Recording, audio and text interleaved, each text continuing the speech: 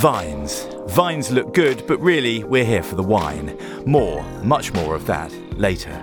These are the sleepy vine-lined banks of Lake Geneva, the waters of which are plied by paddle steamers, ripples made by splashing swimmers. Vevey is a normally sleepy town that starts awake once in a generation or so to stage the Fête des Vignerons, a celebration of wine, wine growing and viticultural husbandry. It's pretty niche. The fête is a rare beast. Check this. In 222 years of its existence, this summer's was only the 12th. What? I know. It's a bit special. It's a Halley's Comet, a blue moon, a real rare vintage.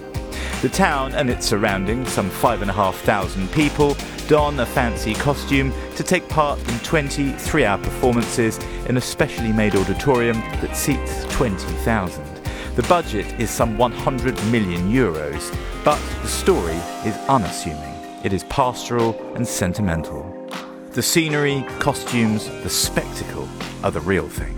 Players are ants, crickets, soldiers, sailors, flames, starlings, wedding guests, fairies, cowherds.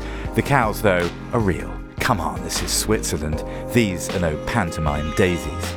The thing is bewitching and confounding. It is huge and overwrought and operatic, and is all in service of celebrating Swiss fecundity.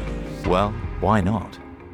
Of course, when the whole thing is a drum banged for Swiss wine, quite a bit of it gets drunk. From breakfast time.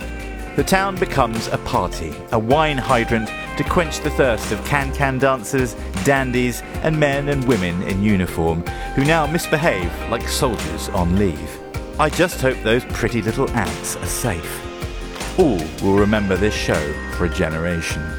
Above, bunched in the dark under hillside dew, are the vines and fruit, plump and sleepy, ignorant of the party held in their name.